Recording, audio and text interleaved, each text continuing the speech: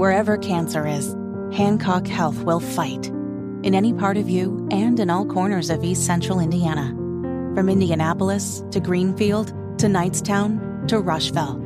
From hospital rooms to family rooms, we fight. With technology and medicine, with care backed by the wisdom of Mayo Clinic. For you, for your family, and for your future in Rush County. We fight cancer here. HancockHealth.org/cancer.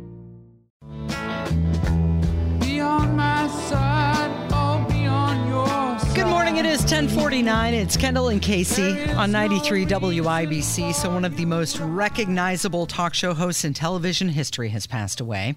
Jerry Springer has died at the age of 79. I didn't even know had he been ill. I hadn't heard that. No, I hadn't either. But I wasn't keeping track of him either. What? Yeah. So here's a guy. I mean, he's got a pretty incredible life story. His parents were German Jews who fled to England during the Holocaust. They then came to the U.S. when he was 5 years old. He lived in Queens, New York. He eventually became active in politics, became an aide for Robert F. Kennedy, his presidential campaign. He worked in a Cincinnati law firm. He ran for Congress unsuccessfully, but then he was elected to the city council, and then he was mayor of Cincinnati in 1977. And then started his television career, and that lasted for a very long time.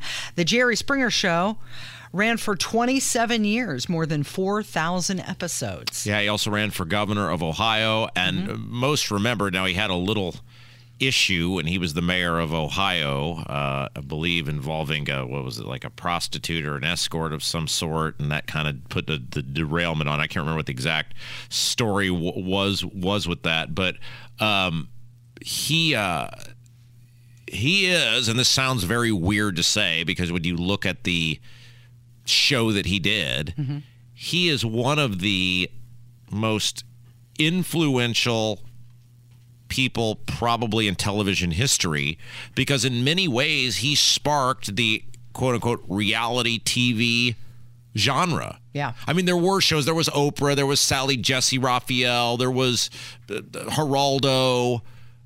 But none of those shows were anything like Jerry Springer was doing. Isn't he the one who did the whole Who's Your Daddy?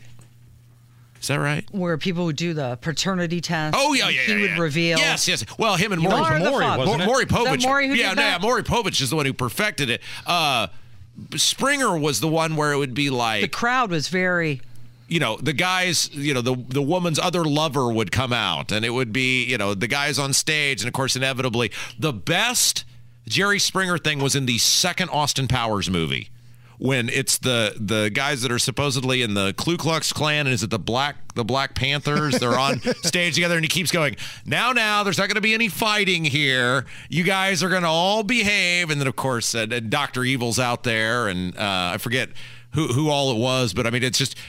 What an interesting life and what an interesting television show. Didn't Jerry Springer once write a check to a prostitute? That's what I just said when we came out. I think that's kind of what derailed his political ambition. Yeah. Like, by today's standards, though, like, is that even that big of a deal?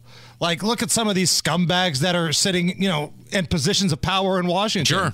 Like, that's not even that big of a deal. No. But back then, oh, my God, Jerry Springer wrote a check to a hooker. Did she sign an NDA agreement? Oh, man, I hate that. Jerry Springer, former mayor of Cincinnati, TV icon. I can totally see you in the mid-'90s, late '90s, sitting around your crib in Beech Grove just watching Jerry Springer on a loop all day. One of my most proud moments at Ball State was I was in a class, and it was a communications class, and the assignment was you had to do like a talk show, right? And the students in the class chose me to be like the host of it. And, I did it just all, You did a hammer style, right? I did hammer stuff. And at one point, there was a Ball State University class chanting, hammer, hammer, like Jerry Springer. And that may have been my proudest moment at Ball State.